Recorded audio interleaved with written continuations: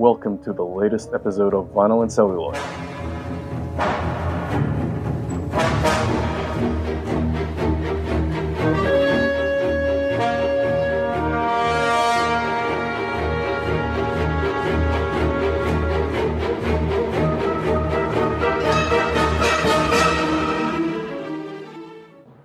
So summer season is officially here, and along with it, there are so-called summer movies.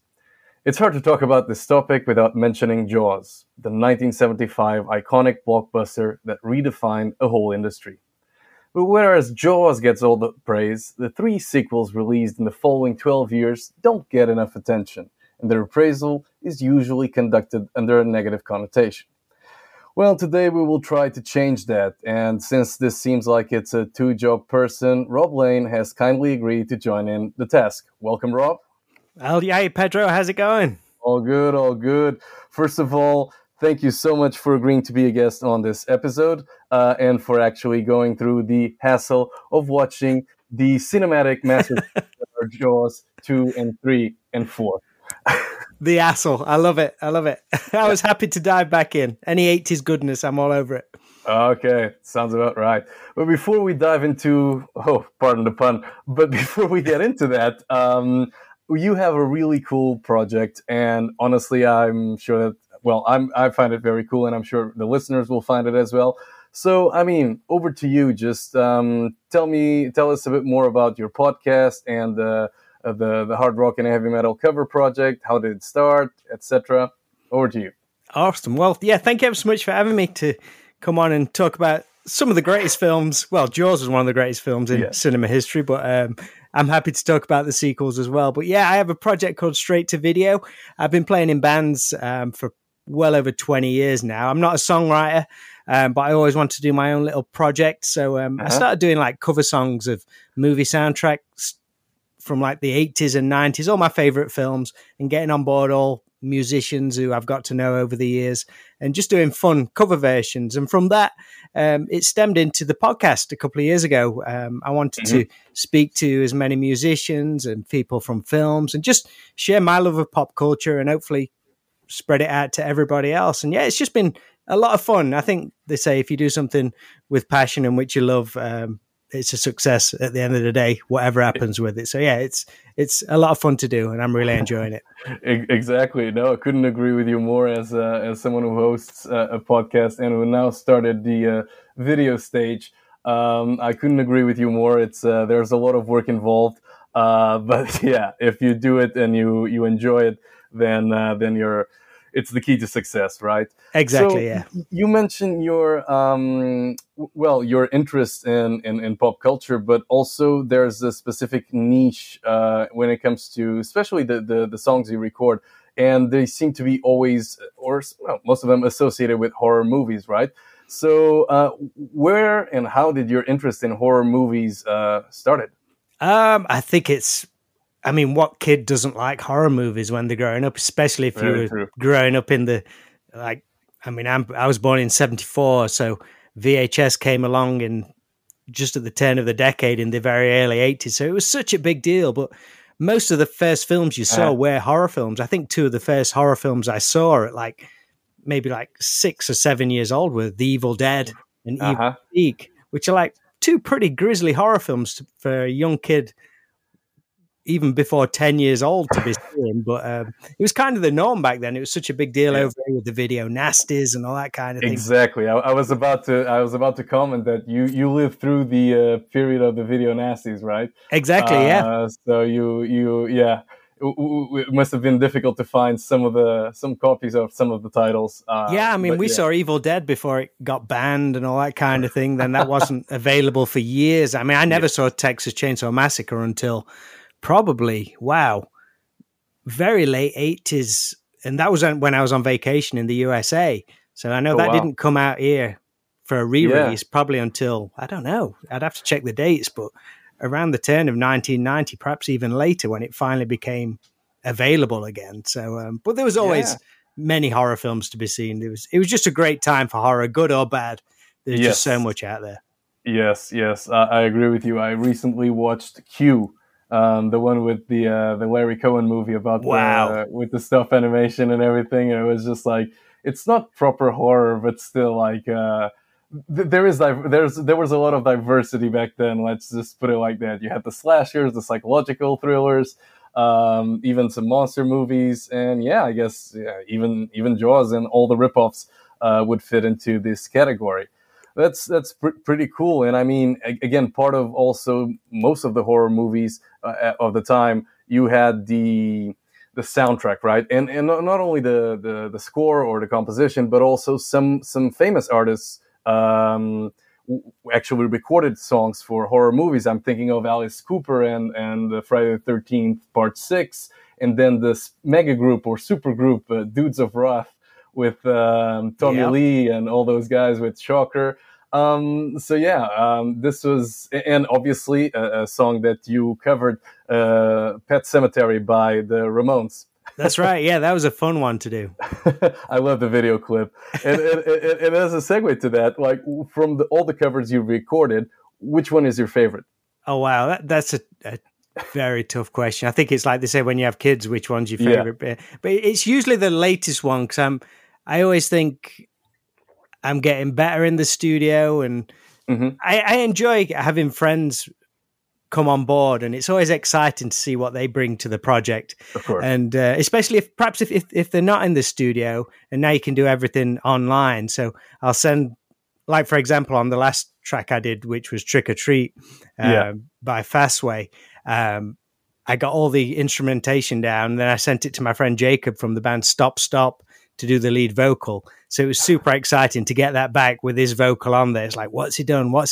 And he just smashed it out of the park. So it's always fun. So Trick or Treat turned out really great. But going back to one of the very first songs I did, I think the first cover version I did was a version of Rush Hour by Jane Wiedlin. So it's not always horror films, which I do. And that, again, it was just turned out better than I expected it to be. My friend Becky came in and did the vocals, and I didn't know how she'd sound on the track, but I remember sitting in the studio with the producer, Joe, and as soon as she started singing the first few lines, was like, yes, this is perfect for this song. We nailed it. Yeah.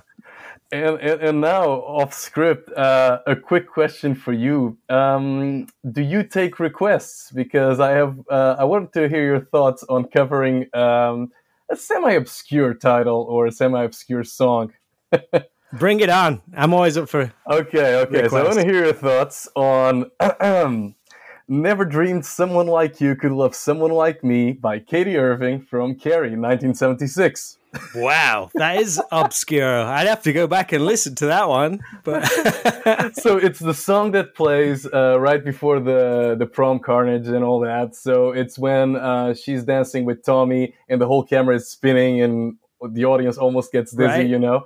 So that's the song that plays there. And it's quite cheesy. It was, I believe, not written, but performed by Amy Irving, who stars in the movie, her sister. If you want any obscure suggestions, this is my I will contribution. take that on board 100%, and I'm going to YouTube that after we finish this conversation to check it out. Fair enough. If you hate it, don't hold it against me. And speaking of iconic soundtracks, obviously John Williams and Jaws. Oh, the master. Exactly. It's a perfect segue to start with our main topic. And I mean, before we dive into Jaws and the franchise, I mean, what was, and you mentioned born in the 70s, etc. So Jaws was a big thing in 1975. What was your first contact with the franchise, with Jaws, the original, and the franchise overall? I think it would probably. I mean, I was obviously just born when it actually came out of the cinema, so I have no recollection of the impact it had from a cinema point of view, but just the imagery of it, I don't think you could escape it. That would have been the first things which hit home to me. I mean, I even had the Jaws game. I don't know if you've seen that, which was the plastic shark where you had to get things out of its mouth. Like kind of like Buckaroo, but with a great white shark on there. I wish I still had that because that's a classic piece of toy memory that game is. So, but trying to think when I first actually saw the film, I don't know if it would have been on VHS or, I mean, things took so long to go onto television back then. So it probably would have been on video when I saw it, perhaps maybe, well, it would have been early 80s. So way after the film had been out of the cinema. Long time. Yeah, I mean, on my side, I was about 7, and I mean, my family, they all went to see the movie when it was released in 1975. They were big fans, so they allowed me. Like, I used to try and sneak some movies like pass under parental radar, right? So I remember renting The Fly, David Cronenberg one. So some of them I was like had to be pretty sneaky about it, or recorded on the VHS when they were on TV, and then watch it when my parents weren't home. But Jaws was, it was kind of like you're allowed to see it. So I was about 7 when I rented it on VHS, and I mean I was sold from the very first frame. And that summer I managed to also rent Jaws 2. And mind you, this was 1998, so before the internet was everywhere. So I thought that's it, right? There was no other way. So they made 2 movies. They're very good. And it was during a trip to Universal Studios Florida that, they have the stores where they sell all the memorabilia and all the crap you can buy. And I saw VHS, not DVD, VHS copies of Jaws 3 and Jaws 4, or Jaws the Revenge, for sale. And I was like, I never heard of this before.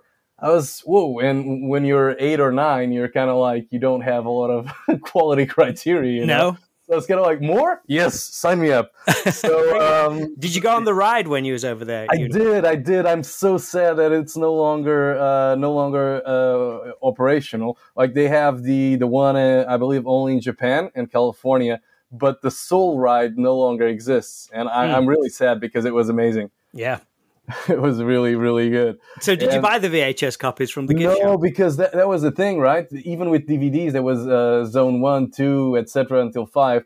And with VHS, you also had the NTSC and PAL, the European format. And my parents are kind of like, well, we're not going to buy you something that then you cannot use. And there was, again, no internet to tell you how to open up your VHS, and I'm pretty sure my parents didn't want me to do that anyways, and to hack it, So I was kind of like, whoa, this exists. And for me, I was sold, one day. And, but from then on, I mean, again, with the Jaws memorabilia, I got the poster. It was the first DVD I ever purchased. My second CD, the soundtrack, it was my second purchase overall. And yeah, I mean, for many years, it was my favorite movie of all time. Yeah. Did you also go on the ride at Universal Studios? I did, yeah. I probably still got some photographs of it from somewhere. I used to take photographs of all that kind of stuff, but I wish I could revisit some of those gift shops which they had with all the movie memorabilia from back in the day. There must have been some quality Jaws merchandise back then which you never see. I remember, so I think they kept that they had the shark just like in the movie. They had the plastic one where you could take a photo. But I recall, I don't know if it still exists, I'll have to Google it later, but they had this like Quint's restaurant, so like all fried fish and whatnot and everything. Oh, superb. Not very sophisticated, but still. My parents were like, nope, no, you already ate enough crap during this trip. You don't need any more. So yeah, it was iconic, inspired the ride. People went bonkers, and then I mean, it made so much money that of course Jaws 2 came along, right? And this is where it starts to get tricky, because I remember reading a British film magazine. It was an Empire in the 90s, late 90s, and Jaws 2 was ranked one of the top 25 best sequels of all time. And really? Exactly. And then you read something else that says it's actually awful. So I think with Jaws 2, there's still like a bit of a division, or it's a polarizing movie. But yeah, I mean, again, when did you first watch Jaws 2? Again, that's pretty hazy. So it must have been, I'm thinking it must have been on TV when I'm normally pretty good at remembering what films we rented. I have like a strange memory for the most random information. I can never remember renting Jaws 2. I specifically remember seeing it in my living room with my mum. So I'm pretty sure it must have been on TV. So that would have been many years after it was released. What year did it come out? Do you know? 1978. Oh, okay, yeah. So we're talking very early 80s when I saw it. Yeah. No, yeah. I mean, Jaws 2. It's very interesting because I have a personal view on this movie and why it's actually good. But it's interesting to see the whole story behind it when they actually wanted to persuade either Spielberg and Richard Dreyfuss to join in the sequel. That didn't work out. Then they wanted to make a movie based on the whole USS Indianapolis monologue. That didn't work out either. So they went with let's make this a direct sequel and just like capture the true spirit if possible. Yes. And one of the interesting things is that I'm now reading the novelization. I was inspired by Quentin Tarantino's Once Upon a Time in Hollywood and how the book, when it wasn't the original source material, and the studios hired writers to come up with, novelization, it would be ranging from somewhat to very different from the movie you actually saw. Yeah, there's always little sections in them, isn't there, which is slightly different. Exactly. And I mean, Jaws 2, I think it's probably one of the best unmade scripts or stories so far. I'm halfway through, but before we get to that, I mean, I think it's worth just quick recap of the movie. Essentially, same situation, new shark, Chief Brody's call to action. People don't believe him despite the efforts, and he needs to go and save the day once again. And it's not the most solid of pitches. Now you say it like that. I know, exactly. But this is how I believe critics and how, not audiences, because audiences were pretty much, yay, more Jaws. But this is how critics narrow it down, And today what we're trying to do is just rescue or elevate these movies. And I mean, I think there's a lot more to it. But before I go on to, please, what are your thoughts on Jaws 2? You've seen it or revisited more recently than I did. Yeah, it's a strange one. Sometimes I see films which I've not seen in a while, and certain scenes I remember every single second of them. I'm like, wow, I must have seen this film more times than I realized because I remember every second of this. So there's like certain scenes in Jaws 2, which, like the girl water skiing, and one of the early scenes. Obviously, we're late in the day for spoilers with a film over 30 years old, but where the shark gets burnt, which I think is a great element of this film. I love that part of it where the shark attacks the boat and the boat explodes and the shark gets burnt. I think that's really, really cool. So I remember that vividly. But for me, I enjoyed it. It's almost, you could watch the films back to back because they're very, very similar. One kind of flows into the next and you don't feel like much has changed. So there's that element of it. I think the pacing of it could be a little bit skippier. But you mentioned something about, one thing I was watching it before I looked at your notes was how it brings a lot of more of the teenagers into the film. Exactly. And you mentioned like a slasher type of vibe with that.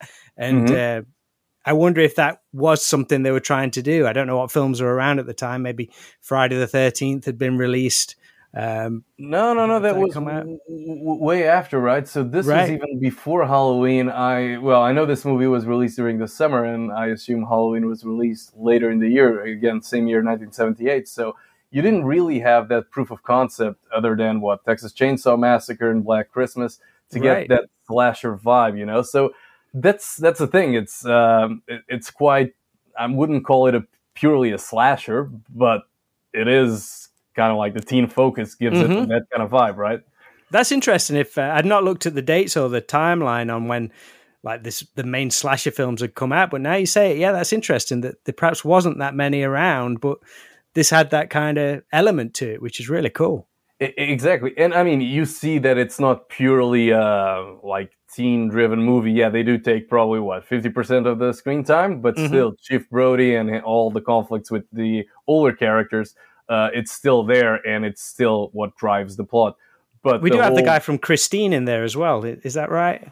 oh yeah, yeah, the guy with the glasses. Yeah, I think he's in Yes, Christine. I think so. Yeah, yeah, yeah. Now that you mention it, yeah. So there you go. So some future influence, and Yeah, that's one of the reasons why I think this movie is so good. Obviously, it's a bit of the same, but at the same time, it isn't. It's adding something. It's yeah. not a carbon copy. And what's more interesting about it is I don't know if you read Peter Benchley's original novel, Jaws. No, it's something I Um, need to do. I need to add that yeah. to the list. No. It's gonna be fun, and without giving you, well, it's a bit difficult not to spoil it, but it's a very, it's a very different version of what you have on screen, right? So it's darker. You have a lot more with the whole situation of, well, sorry, but Matt and Quint both die. Ellen has an affair with Matt. So it's kind of like there's a lot of drama around the city, around the town of Amity, a lot of corruption, and yeah, and then there's a shark. But the shark almost takes, it's a character, but it's there also to drive all this narrative and everything that's happening in Amity, as opposed to the movie where it's just like, yay, another prosperous summer, and look, a shark is going to ruin our plans. Exactly, kind of what made the original Jaws a success, where it's more focused on the characters and their interaction to them, and the shark is something else that's happening. Mm-hmm. So, I mean, that sounds great to me, but selling that back then when Exactly. we want another summer blockbuster or whenever it was released, people just want the shark. And perhaps Exactly. they underestimate the audience a lot of times when it comes to that. I'm not sure. No, that's very true, and I mean, actually, so with Jaws, the option or choice to go a bit lighter in terms of tone, if you will, was one that was taken from the beginning, whereas Jaws 2 was originally meant to be directed by John Hancock, and he got fired. And the book, the novelization that you can buy on eBay, secondhand version. It's the original screenplay, and I mean, it is grim. And when I say Right. grim, I mean really grim. You have like Amity didn't survive like economically to the events of the first movie. There's mafia. There's the mafia investing in the new hotel, which is something that that remains or continued to the later versions of the script. But again, it's really, really super dark and grim. It sounds great, though. It is. It is. It is. It is. And I mean, even if there are some criticisms towards the movie, I'm really glad that there was one change made in the final script, which was the supposedly Lorraine Gary's character Ellen Brody was supposed to go and rescue the kids as opposed to Chief Brody. And yeah, Is that a bit of foreshadowing, which they perhaps brought back? no. This was actually, you know what? She was Lorraine Gary was married to Sid Sheinberg, who was a big honcho at Universal at the time. So yeah, I guess she knew people in high places, Mm-hmm. and wanted a bit more screen time. Right. But yeah, I mean, overall the movie is great. I don't know how you feel about the opening sequence, but I just find it terrifying with the divers and the orca. Yeah, I mean, that's a cool little touch because it just feels like I say, you could watch these films back to back and they just kind of nicely flow into each other. And there's these elements which you do remember, but it is moving it forward. Mm-hmm, mm-hmm, mm-hmm. No, absolutely. And I think also, well, two things. The first one is John Williams is back for the sequel. And I mean, I think the soundtrack is also amazing. How could you, like, it's very easy to be overwhelmed when you compose a masterpiece and now you have to follow up. Yeah. But he creates some original themes, and even the Finding Orca, which is the first track in the album, I find it amazing. Like, just a beautiful composition. Really, really, really great. I don't know how you feel about the score. Yeah, I mean, John Williams' work is just he's got the stuff which you instantly know it's his, but every time he comes up with something new. And the Jaws 2 one, it's great. You almost expect it to be just the same, but it's not. He's brought something new to it again. So props to John Williams on that. He wasn't going to sit around and just take it easy. He wanted to bring something new. Of course. And again, now we're slowly, fleshing out the items or the aspects that make Jaws 2 actually a good movie and not just a ripoff or the cash grab that critics claim it is. And the other thing I find fascinating in the sequel is the fact that it is a bit of that goes against the stereotype of the happy forever after. When you finish Jaws 1975, you see Matt and Brody just swimming towards shore, buddy, all is well.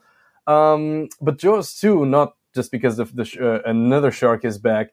I think it highlights something like first Brody's alcoholic problem, right. Which is again toned down in the original, not by much, but again the fact that he has no credibility, right? Basically, he was elected Amity's Man of the Year, had his moment of glory, but people got tired of him and they forgot him, And they don't believe him a second time. It's kind of like Brody, the boy who cried shark, Exactly. I don't think they would. I don't know. Yeah. That's a strange one. You think they would be on board, at least giving the benefit of the doubt initially, but no, it's forgotten. People are moving on straight away. Exactly. I don't know. Because you watch it more recently. Maybe it's the whole dynamic of the town recovered, but right. So we still need the investment. We still need to make this new hotel work. Yada yada yada. So Brody, shush. Yeah, maybe exactly. It's that vibe because, and again, I agree with you. Not with the pace, but maybe on the screenplay could have been a bit better in terms of bringing that conflict or making it a bit more clearer. I don't know what your thoughts are. Yeah, I know what you mean. I would love to have seen, like you say, the Amity being a little bit more run down. I was thinking about this earlier, and a film which did that perhaps not as well as it should, but in Freddy's Dead, the Nightmare on Elm Street, which was the 6th film, when they returned to... I don't understand, sorry to interrupt, why people hate that movie. I like it. Oh, I'm not a fan. You're not? Okay. I'm not, no. But I like that. I think they had an element in it which I think could have been done a little bit better. But when they returned to Springwood and all the kids are gone and it's just like this ghost town, almost post-apocalyptic kind of thing. Well, perhaps not that bad, but it's effectively a ghost town with just adults in there. And when these kids arrive, they freak out because they'd not seen kids for a while. I like that kind of vibe, that element. So if you could add like Amity, which is a beach town which should be thriving with tourists, just being such a rundown area, I think that would have been great. Exactly, and that's exactly what's in the novel and could have transpired a bit into the final bit, right? Yeah. So this is at least a great suggestion on how to improve Jaws 2. I also think, maybe a bit more. Yeah, it's difficult not to say that, Brody saves the day again, right? So maybe a different dynamic, or at least not saving the day by himself, would have been slightly better. Because, I mean, when you look at it, it's basically the same setting. He's just in a dinghy, right? He's not on a bigger boat. That's the only difference. And the way they get rid of the shark. But still, that setup for the finale, watching it again, it's like, oh, they've just gave the entire thing away right at the beginning of the film. Oh yeah. With the cables, yeah. There was, oh yeah, I remember that now. And they kept what was his name? One of the few returning non-key characters to return was what, Hendricks, right? The Deputy Hendricks, right? Yeah. I mean, again, he doesn't add a lot of value. But I always thought there was something very odd with him, regardless of the shark, right? I don't know. Like, he always seems like, I don't know. I don't want to sound rude, but anything but like mental disability or something like that. I don't know. Even the slightest things, just like remember from the original, let Polly do the printing, as in Hendrix can't write, or Hendrix can't spell, you know? So, and he's always like, I don't know if it's the actor or like a wooden performance or just like a backup character, but he always seems so out of it, even before the shark appears, you know? I think that's a character which kind of, you perhaps see that in quite a few films of the time. It's like someone who's looked down upon a little bit or something like that, maybe. It might have just been a trait of films back in the day, someone who people talk down to or something like that. I'm not sure. It's quite interesting that you picked up on it. I don't know. Maybe I watched it plenty of times, but it was like Hendrix was always like why? Like just a goofy sidekick. Exactly. And I'm thinking now of like the goofy police officers from Halloween 5. Yeah. Yeah, what was the other one? The police officers in general from The Town That Dreaded Sundown, you know? There's always like an element of like, let's ridicule the law. Exactly, yeah. I think that's what it is, just kind of a running theme in films. Yeah, kind of a punkish vibe, you know? Yeah. Rebel against the system. Yeah. But and any other thoughts on how we could actually improve Jaws 2? I don't know. I mean, how do you feel about the shark? Because one of the things, if they say one of the great things of the original Jaws is because the shark broke down so many times, you saw so little of it. Do you think we're getting to a point where people wanted to see more of the shark? I think Jaws 2 and running into the later films. Yeah, I think they got the right decision, right? So there was no point in hiding it. The model wasn't getting any better, right? And I think the fact that now you see a lot more of the attacks that, I don't know if you can put it like this, but like if you look at the original, like Alex Skinner and all the other attacks, they like the person or the body is on the surface, the shark comes from beneath, right? Whereas in Jaws 2, you have a lot more attacks that take place above water level. It makes sense. So, for example, when you mentioned the water ski girl, right? And then the lady was driving the boat, like she's attacked, like the shark is on the boat, just like on at the end. And even some of the other attacks, I think it was the right decision to show it a bit more. I think they could have pushed the envelope a bit more on the gore, you know, especially when you see the outtakes of the original like scenes that were deemed too gory. I would have, just maybe with what was the name of the curly haired guy who was dating Tina, Eddie, right? So his dad, it's quite grim, but could have been a bit more visual, just a bit more bloody. I don't know. But that's in the time where people would be chopping seconds off scenes. That's when it was pretty ruthless on the cutting room floor. Yeah.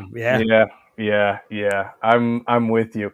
Maybe that would have hurt the movie a bit. But it's still, I think it has its merits and it deserves to be seen. And the reputation of a sequel.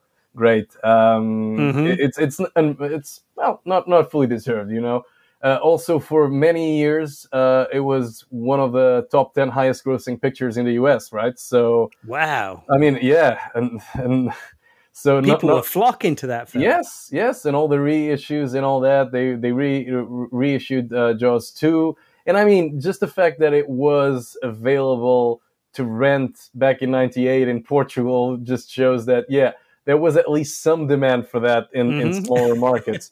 And people really went to see the sequel. Like my parents went to see the sequel. They had no idea that Jaws 3 and 4 existed, even though they were released in Portugal. But people really went to see it. And this for the same reason that my mom for years mentioned that, there is a Close Encounters of the Third Kind Part 2. And I was like, no, there isn't. So what she meant was there was a special edition released in 1980. Right. Right? So it was advertised as such. So I guess it was a product of the time, and people really went to see, more Jaws, please. And so I think it's a good movie. Could have been slightly improved. I'm enjoying the novelization, but I mean, we can all dwell on what could have been, but there's very little, with all the restraints that you mentioned in terms of visual and graphic gore, there's very little that could have been done, without damaging the movie's success. Exactly, yeah. Mm-hmm. And then, well, now we get into murkier waters. We're fully into the 80s now. Exactly, and no excuses on gore. We were full in on the slasher era. And to prevent a spoof called Jaws 3 People Zero, Universal decided to greenlight Jaws 3. And it would be a cash cow, an attempt to make more money. And because the trend at the time of releasing some movies in 3D, what was it? Friday the 13th, Amityville, all of those part 3s were released in 3D. They decided to make the movie, not, I wouldn't call it 3D, but to give it a 3D vibe, because it's not really 3D. I don't know, what was your experience? I mean, not getting on the dates, but did you also see it in the 80s? Was it back to back? I can actually say I saw this at the cinema. Oh, wow. Yeah. In 3D? In 3D, sir. Oh, wow. And how was it? Tell me all. I went to see that. I think I saw a making of, or there was some kind of preview of it on TV before, and the bit where they reveal the body in the hospital room science lab or whatever. I remember seeing that, like, oh my God, this is going to be amazing. And yeah, I went to see this at the cinema, and I was trying to think, I'm wondering what rating it was in the UK. It must have been, I don't know what it'd be at that time. Would it have been, it's going to either be a PG or a 15, but it was the local cinema, so they pretty much let anyone in. Yeah, if you pay, we don't care. Exactly. So I went to see it with my grandma and my Auntie Margaret. And okay, so it was apparently, I'm checking it now, PG, the original. It was a PG. Rating, cut by 7 seconds, okay. Video rating uncut 15 in 1987. Right.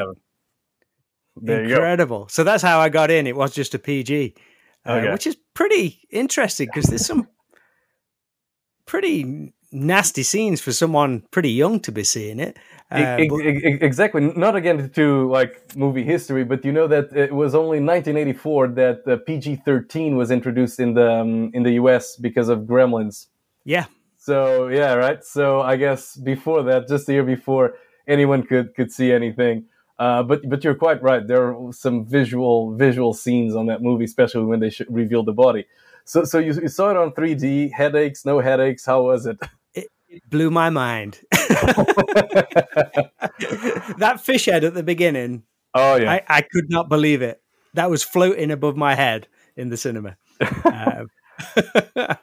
So I was all in. I've always had a soft spot for this film. I think I've been to SeaWorld in Florida a few years before. Yes. So that was always cool to me. I was always terrified of the tunnel which they had, which went under the water and had sharks around you. I can remember being terrified of that prior to it actually happening. So yeah, I loved the film when I saw it. On subsequent viewings, I've still got a soft spot for it. I like the music in the film. But on rewatching it recently, it doesn't hold up. It does not. No, there's some of it I'm like, wow. Yeah, I'm with you. I mean, I wish I could have experienced it in 3D. So as I mentioned, the DVDs were released around 2001.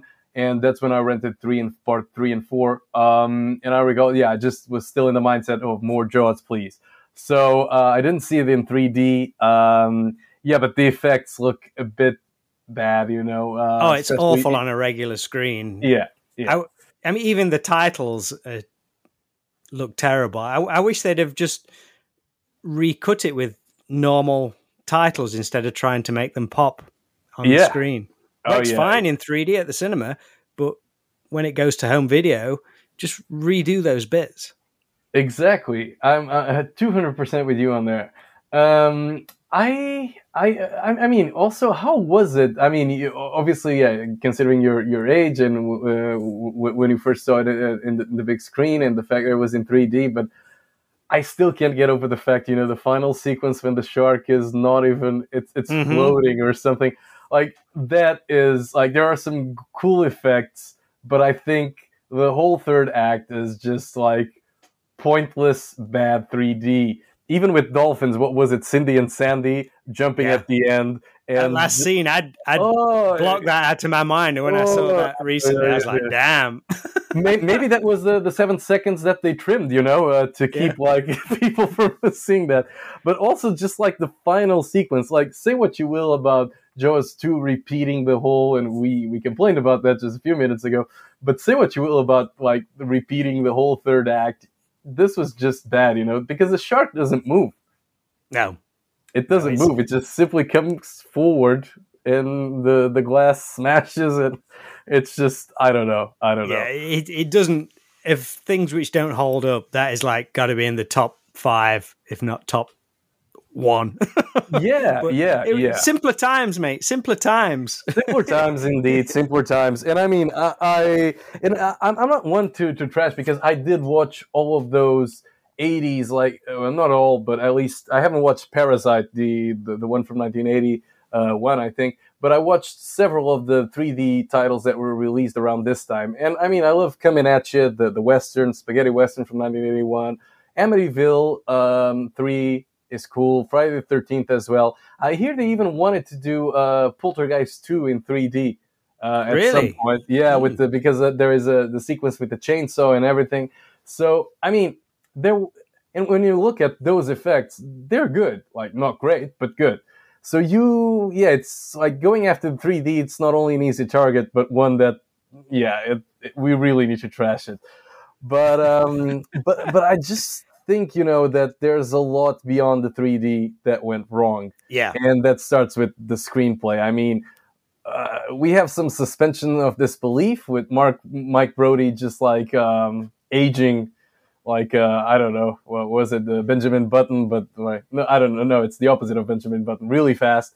And he becomes kind of like, almost, the airport movies, there was that character, Joe Petroni, played by George Kennedy, who in every movie, he had the same name, but a different job, right? He was an air controller, then he was a pilot, he was everything. The man could run an airport by himself.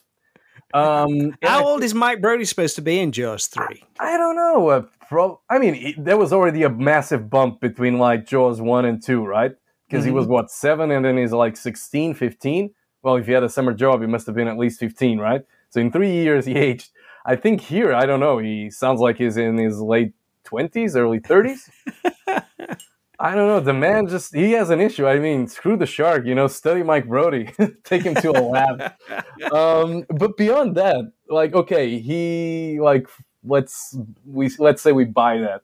Like, I'm going to ask you this question. If you were part of not one, but 2 shark attacks in your lifetime, would you work at a SeaWorld type of institution where you are consistently surrounded by the very same creatures that attacked you?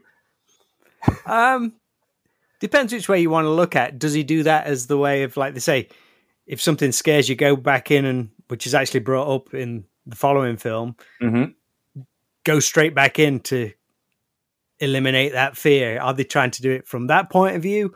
But yeah, it is strange. It's almost like he's doing a job because he genuinely loves the sea and the animals. You think he would try and move far away from it, whereas Sean does. He's afraid of the water. Yeah, his brother. Yeah, so they are aware of it. So they got it right with one brother and perhaps not with the other. Well, we need to complain to Ellen and Martin, right? They did a poor parenting job. You know, right? It's a very interesting perspective, that one you brought, because I haven't thought about it as a coping mechanism, but he almost behaves like Linda Blair's Reagan did on The Exorcist 2. When, I don't know if you've seen that one. Where I've never seen Exorcist 2. No. She basically, it's not a spoiler, she goes into like, she's doing therapy, etc. And there's this girl, and she's like, she asks Reagan McNeil, what's wrong with you? And she's like, oh, I was possessed by a demon, but I'm okay now. And literally, like, this is the line. This is how she delivers it, very casually. And it always, like, the way you said it makes me feel like like Mike would go, yeah, I was attacked by a couple of sharks, but yeah, I'm okay now. Yeah, exactly. I don't know. But that's a very interesting point. That's something that maybe they could have brought back instead of just focusing on Sean, being horny and horniness, trumping fear, and him getting into the water. But I mean, we trashed enough. I think it's time to talk about the good things and how to improve Jaws 3, even if we don't call it Jaws 3D anymore. And I mean, what are your takes? As in, how could this movie be a better movie, or how could Jaws 3 been a success? I like there's things I do like about it. They're almost like the red herring. Either they think they've caught the shark, but they've not. I think that's a really cool twist on it. Probably similar to, is it in the first Jaws where they think they've caught the shark and they obviously haven't. So perhaps that's another throwback to that. This location is a great idea. Yes. Like I said, there's so much that could be done. I mean, this is before modern times when places like SeaWorld were acceptable. So there was so many elements that could have worked with it.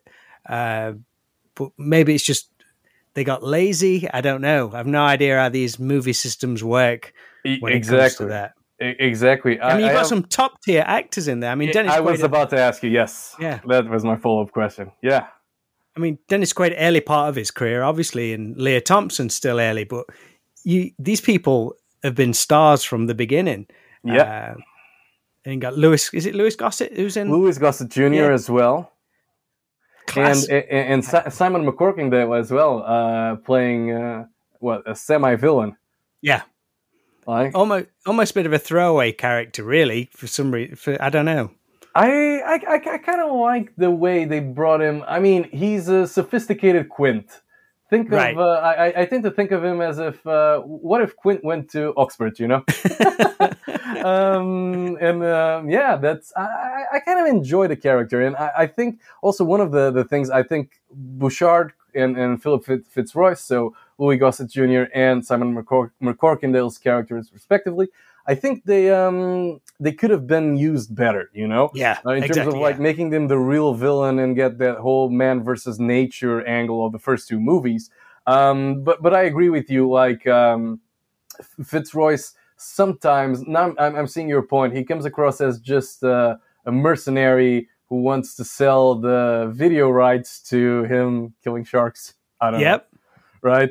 But he is needed at the end for the crucial ending. He is. Shall we call him bait, or is that too much of a pun? I made enough. We can cut these down. It's interesting, the whole dynamic, and even like with the great cast, what could have been done. And I think Louis Gossett Jr. Just came from an Oscar-winning performance. So I mean, you could have sell it as with a better prestige and just like, you know, make something better. And I don't know if you're aware of this, but the original. Do you know? Let me ask you this question: do you know what was the original plot for Jaws 3? I don't, so I'm excited to find out. So Richard Matheson authored a script, and again, this is internet rumor. And in the first script was, in the first draft of that script, was about a shark getting stuck in a lake after taking a river upstream. So kind of Piranha. Think of Piranha. I'm not getting excited. Jaws in SeaWorld is a lot more exciting. Exactly. The stakes are higher, as they should be in sequels, and that's what they got right with Jaws 3. I think, again, two things, and one of them you already mentioned. It's the whole the trapped tourists in the tubes, or the what do you call it? That facility beneath the sea. I think like there's literally no tension there. No, and I mean zero tension whatsoever. And they could have done a better job at raising the stakes, because you got like so many people, children, etc. Like, I don't know, go a bit Meg, you know, just like get the shark to try and break the glass or something like that. Be more, get the shark in there, you know, almost kind of like recreate the USS Indianapolis situation with the tourists, you know. That would have been a cool twist if they could have like subliminally done that. That would have been awesome. Because at the same time, and think about the effect, right? You went big with the SeaWorld kind of like, I don't know what they call it, with Sealand or whatever the name, but it's SeaWorld effectively.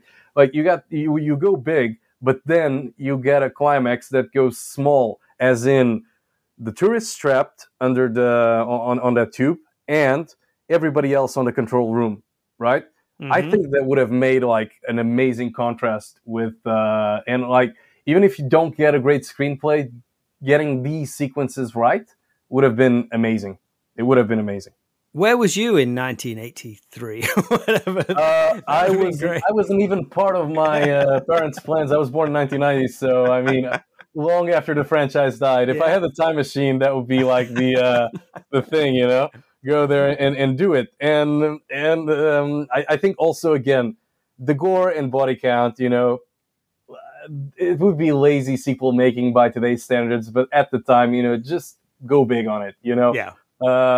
Risk, like the people that went to see Jaws and Jaws 2, they're older now. They can go see a rated R movie. You wouldn't miss out on much, but if they went with the family fun angle, and it almost feels like a family film. Jaws 3 does. Well, you mentioned you watched it with your grandma, right? Yeah. So it wasn't offensive to anyone who was slightly older, right? No. But I do still love the scene. I mean, it's a ridiculous scene because how fast the shark's going, but where it's chasing the water skiers while they're doing the like the standing on each other's shoulders, and the fin comes up and it's just rocketing through the water. I think that's great. I love that. Yeah. And even the first, like when the first diver goes in, you know, to fix the lock or the gate or whatever it was, even that attack, I think it was very well executed. You know, with the fish just keeps appearing. Yep, exactly. And it keeps a bit of the original, but at the same time, it promises that you're going to see something better than you actually see. And yeah, of course, my suggestion would be kill Cindy and Sandy altogether. Oh, man. Not on screen. That's like killing a dog in a film. No, not on screen. Just kill the characters altogether. Skip the dolphins, you know? Okay. Don't name them, you know, no, I'm not advocating animal cruelty on screen. I'm not a monster, but they serve no purpose other than a ridiculous... Well, they do, but it's not a very good purpose. But again... recapping, I think again it could have been worse, but it could have been way better. I think it's still fun. I don't hate the movie. I've rewatched it. I love the artwork. I love the poster.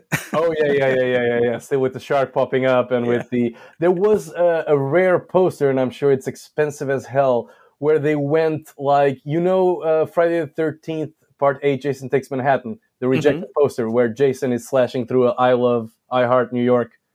Right, poster, right? So the original, there's one poster, and it is very expensive, but it's like basically, you know, the water skis, the dancers, you know, all piled up like the cover of the Go-Go's, the album from the Go-Go's. And basically you have the fin of the shark, you know, just ripping off the poster as if it were. Oh, sweet. I've never seen that. I'm going to look for that. Oh, you need to look into that. And even the trailer. There's only a teaser for this one. Have you seen it? No, I don't think so. Is it worth checking out? It is, because it's effective. It doesn't show you anything, maybe for good reasons, because the 3D shouldn't be seen before you pay the admission. But it is very effective. It shows very little. It's even more effective than the promo material that was released for Jaws 2. And I think there were some expectations. And I mean, at the end of the day, it could have been way better. This movie still has a reason to exist, just not in the shape or format that we currently know. No.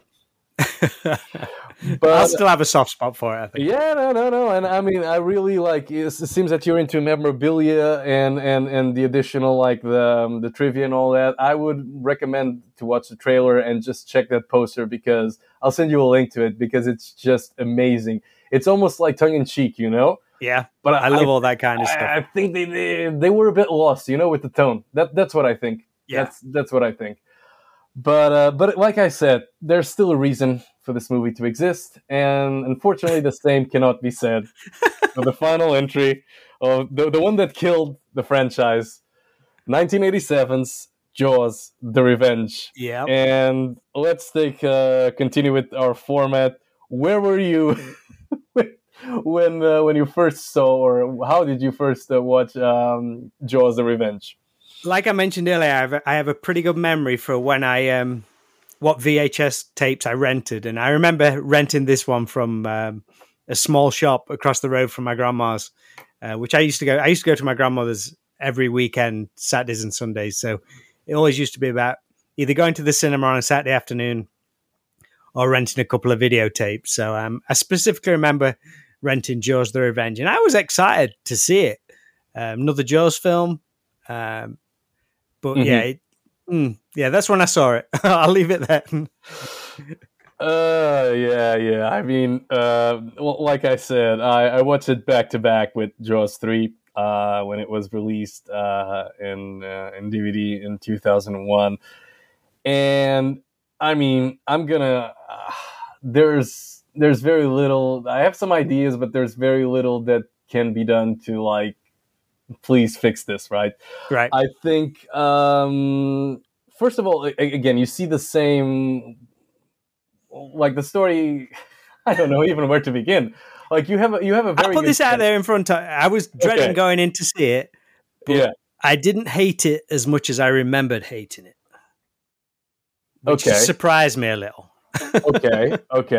What changed from the last time you watched? I don't know. Maybe it was because I didn't enjoy Jaws 3 as much. Watching them back again recently, I didn't enjoy Jaws 3 as much as I hoped I would have done. Then I watched Jaws: The Revenge after. Maybe it felt like, I don't know. It felt like a better made film from the point of view of the way it was shot, perhaps. Certain elements still aren't great in it, but yeah, I didn't hate it as much. I thought, shall I even bother rewatching it? I'm glad I did, because I did enjoy it more than I thought I would have done, but I'm still not a fan. I thank you for helping me. I was feeling a bit stuck on how to approach this one.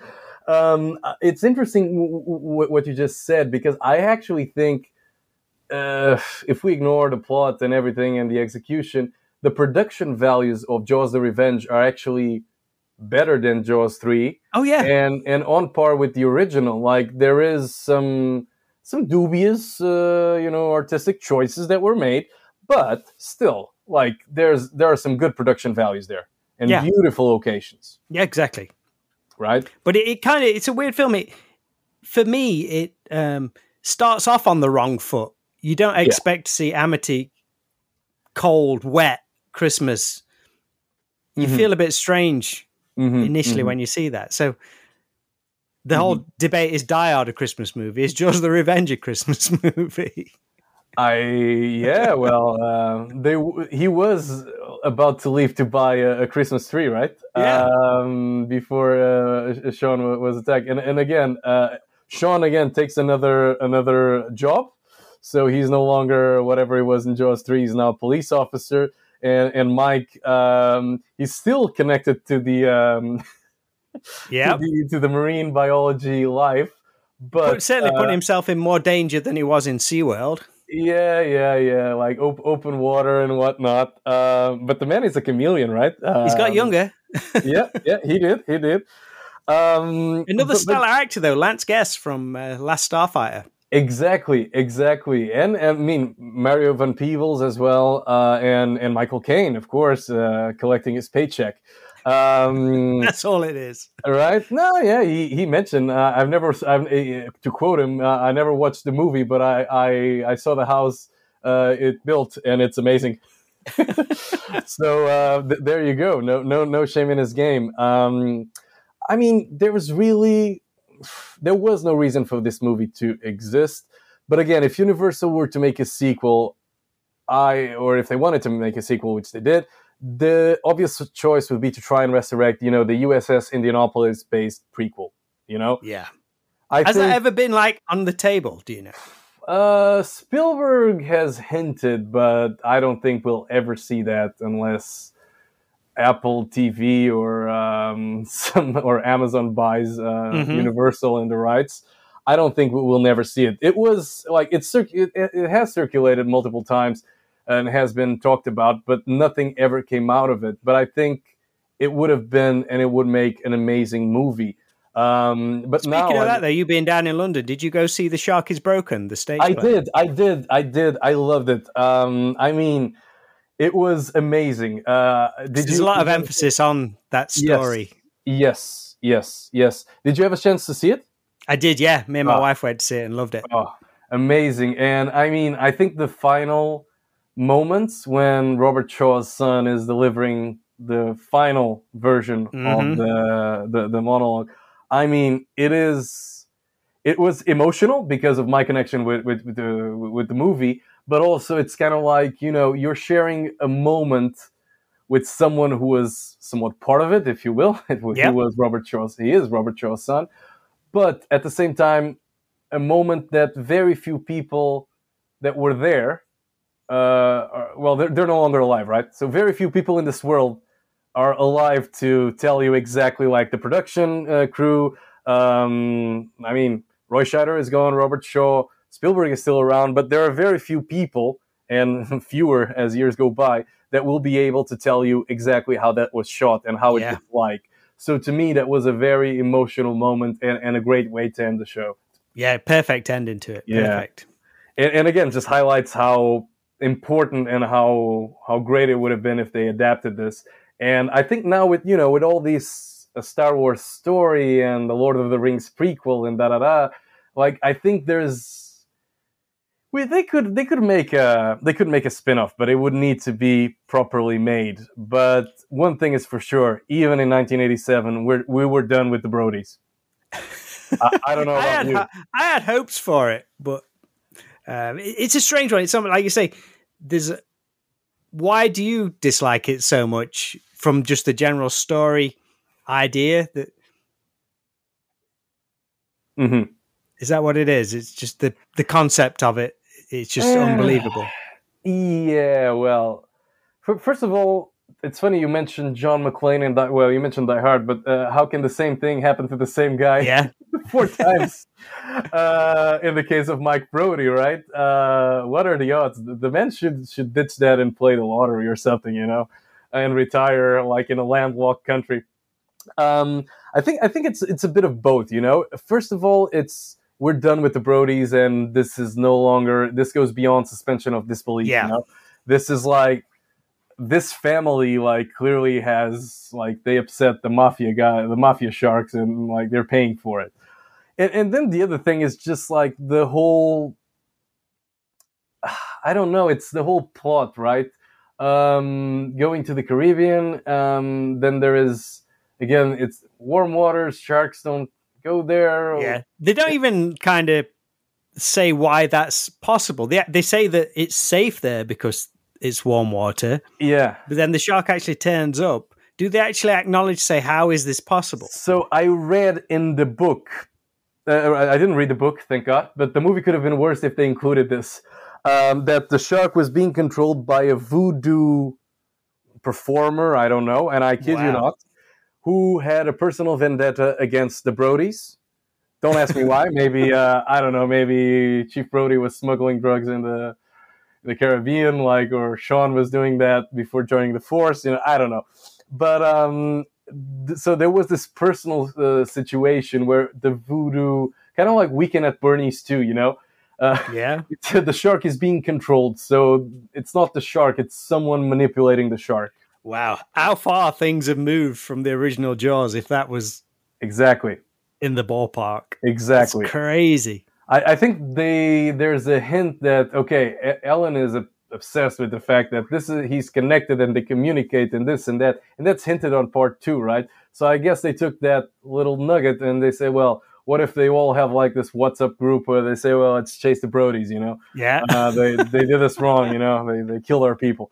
So, I mean, it's both, and I think, there are ways this idea, no matter how ludicrous it sounds, could have been adapted. I don't know how familiar you are with Peter Benchley's works, like novels.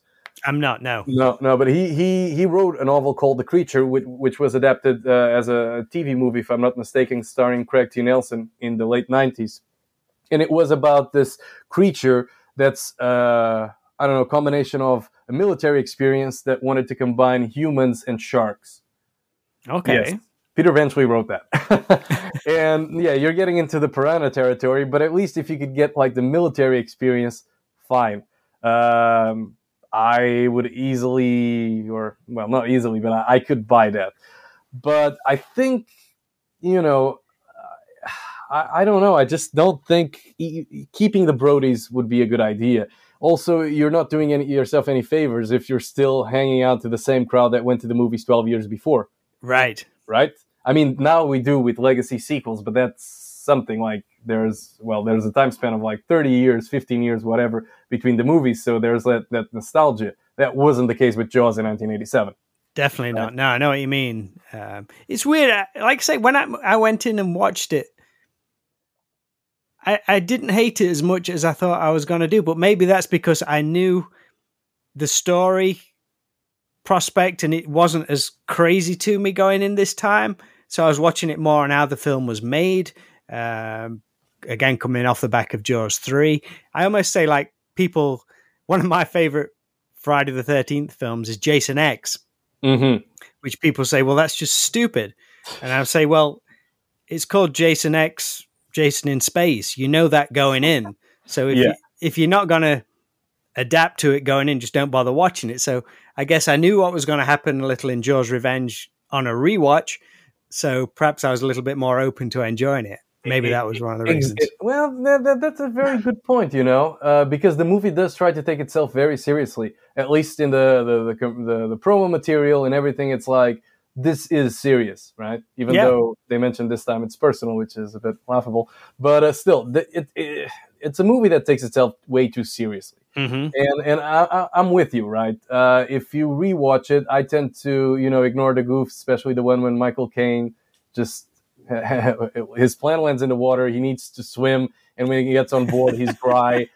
Like, that's one of the little things. The low body count, etc. Fine, but there is. I mean, even Michael Caine's character, it's not a grade A performance, but it's a terrible character. I have to admit, it's like Michael Caine. It's like the most stereotypical Michael Caine performance. Yeah, and he was supposed to be a drug smuggler, right? So I think I don't know if it could have been a movie slightly more interesting, but his over the top performance overshadows that. It's too much for the film, I think. Yeah. And since we were touching on telepathic and voodoo, what about Ellen Brody? I know this has been said every time this movie comes up, they talk about this. But what about Ellen Brody with remembering moments and sequences that? Wow, moments that she was never there for. Yes, she knows. Yes, that's a sign of a strong marriage, if you ask me. They shared everything. To the point where she recalled exactly the angle that Roy Scheider, her husband, or Brody, used to shoot the shark.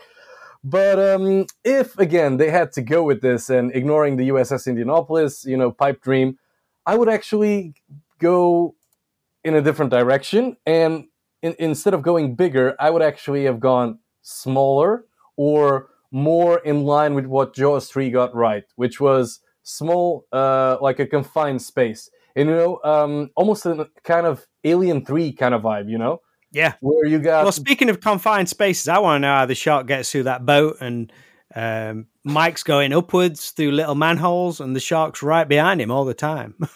Man, voodoo, that's the answer to everything. I think it just became... Jaws the Revenge made it very easy to become a screenwriter. But this is the plot hole. No, voodoo. What about this? What the motivation? Voodoo. That's the answer. That's the answer to every single plot hole in every single movie. Voodoo. There you go. Gives you extra strength. And if you don't believe it, well, you're a non-believer. Go watch another movie. That's it. Quality. But speaking of the confined spaces, I mean, I would have loved to have seen like a expensive resort, no weapons, nothing, and a kind of like humans have no cages. No barrels, no boats, nothing. They're just like there, maybe on an island, and like a tiny island for rich people, I don't know, and give it really an Alien 3 kind of vibe, Yeah, supplies are running out on the island. They've got to get somewhere or something like that. Yeah, man versus nature, the concept of the original, amp it up, just do it. And I mean, and I do like Alien 3 despite its flaws, but that's the kind of idea I would have seen here, and not going like if part 3 would be go through the go down the slasher route. I would say Jaws 4 go a bit more the John Carpenter They Live kind of like get rich people, No, in the sense of like rich people in trouble and yuppies in peril and everything, very of its time, go down that route, but no voodoo, please, no. All these films suffer from, as much as I love the 80s films, they almost came 10 years too early. Give it another 10 years, well, probably another 15 years when your Quentin Tarantino's came around and people were starting to take a few more risks towards the end of the 90s and develop stories a little bit more. It could have been a lot more creative, but back then it was just more, how can we get the shark involved? And just exactly. And the Brodies and voodoo. Voodoo. Well, that's how it works. Get the voodoo involved. That's how. Obviously, yeah. That was a recipe for success that unfortunately killed the whole franchise. Can we talk about the ending? Yes, we can. Of course. Oh. Which one? Which version? Sorry, I need to ask. Yes. Good point. Yeah. Good point. They're equally bad, but go ahead. Yeah, the one where the shark explodes. What is the logic behind that? Well, I'm going to repeat myself with voodoo, but also the shark roars, right? Yeah. I mean, logic went out the window. I could buy that. Okay, you're not a marine biologist. You're not a Mike Brody, if you will. But still, like, I don't know. Like, both endings, like, yeah, the shark exploding, but I don't think it's actually better than the TV ending, the one where now you got decent versions of it floating around YouTube, but like where the shark gets impaled, and it's like a blood fest. Yeah. So, is it just the fact that the shark raises so far out and then to get impaled? Is that the thing you don't like about it? Or? It's a mix of all. I mean, first of all, it's like it's ridiculous. I talked about high production values. They were not included in this scene because it looks like a little Muppet, or something like that Jim Henson created, just like floating around, and it just jumps too high. Then how crazy is it? It's such a downhill spiral from the ending of the first to how they get rid of the shark in each one. Each one's just getting worse. Exactly. Well, the second one was it the grenade? The second one was the electric. The third one. The second one is the cable. Third one is the grenade. Yeah. It's. You think that'd be one of the things, right? How when they're writing out the script, how are we going to make the ending bigger and better and ramp it up even more? But no, it just got worse every time. No, exactly. And I mean, and speaking of this alternative ending, you got because you got such a low body count, and you do got some gore at the beginning with Sean's death, but I think they overcompensate at the end, with that fake that secondary ending or that alternative ending with the blood is just spilling everywhere, and like, I don't know, that sequence is just it's probably. So which version did you see? Did you see where?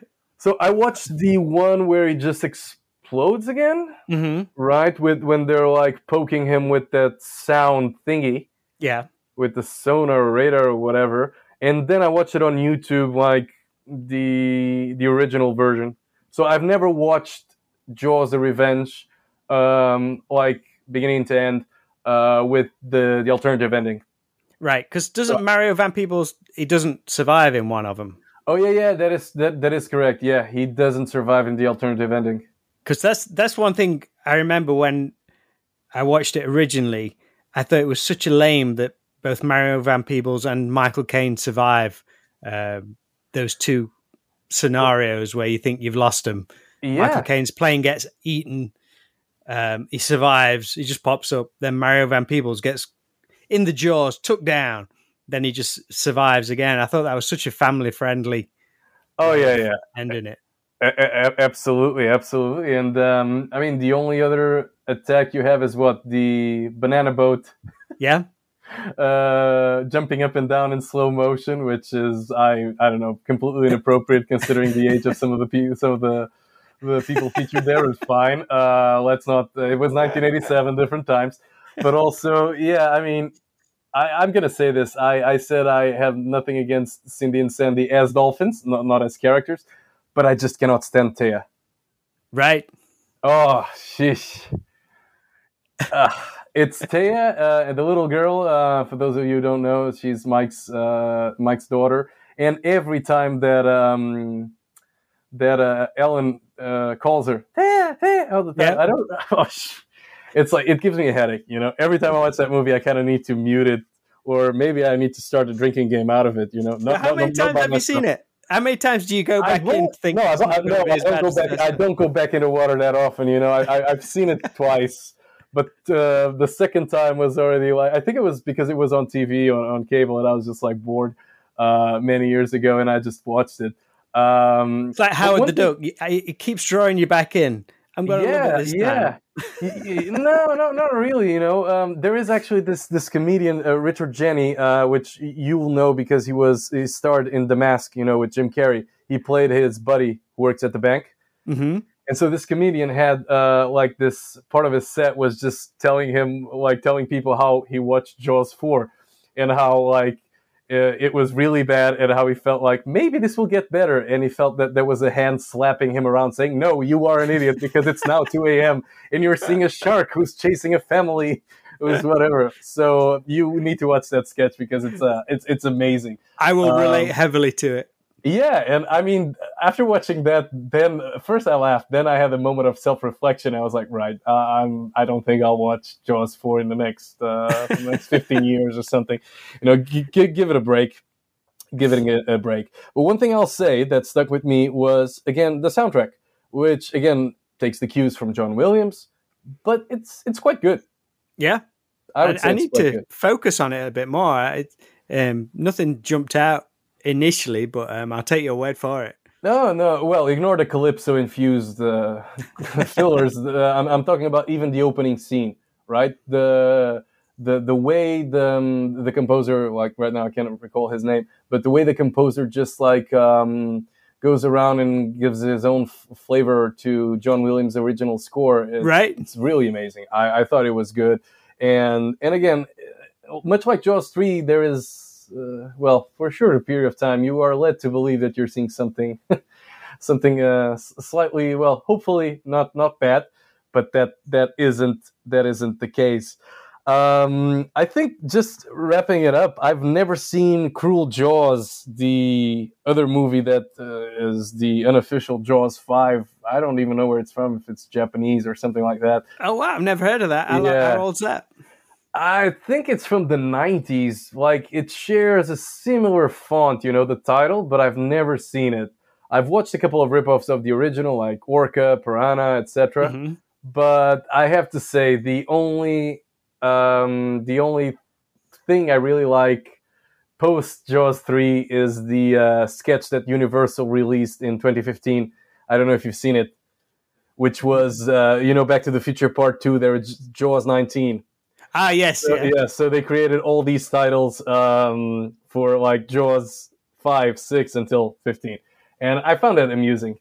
But yeah, I mean, looking forward, and with all these movies like The Shallows and Meg and whatnot, and Meg 2 is now popping up. As a wrap-up question, how do you feel would you like to see a Jaws 5, not a remake? Do you still enjoy other non-Jaws, shark-related movies like Meg? I do really enjoy shark-related movies. Out of all of them I've seen, I think the Meg has been one of which I found the most disappointing. Yeah. Because I think the trailers promised so much, then it just became really schlocky and campy. Whereas all the others, I think they do a pretty good job. I'm not a fan of CGI sharks. I think I would sooner them keep it out of shot and more to the mind, which was what made the original Jaws so good. But for most part of them, I really enjoyed the film Bait. I thought that was great. Mm-hmm. And like you say, The Shallows is a great film. What was the other one? Is it 47 Meters Down or something? Yeah, that's the one. Yeah. I haven't seen that one. Is that one any good? Yeah, I enjoyed all of them because it has that suspense. I mean, it's never not going to be a nightmare. Yeah. scenario for anybody being in the water, which absolutely was what Jaws kicked off. It instilled that in everybody. And I think every film that comes along is going to be riding on that, no matter how original. Exactly. They are.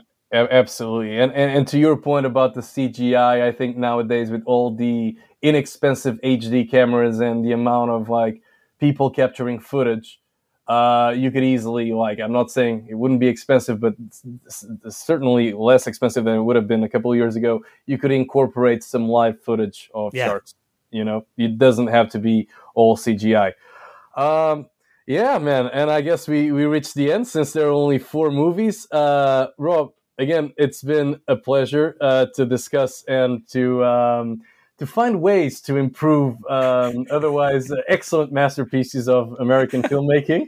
I can't wait to hear other people's opinions on it. Oh yeah. And I mean, maybe we'll get you back on the show once Meg 2 is released, if you are planning to watch it, which we all know we will eventually watch it. But when that happens, we'll revisit the shark topic. I look forward to it already, mate. Thank you. Thanks. Thank you so much for schooling me. Jaws knowledge, man.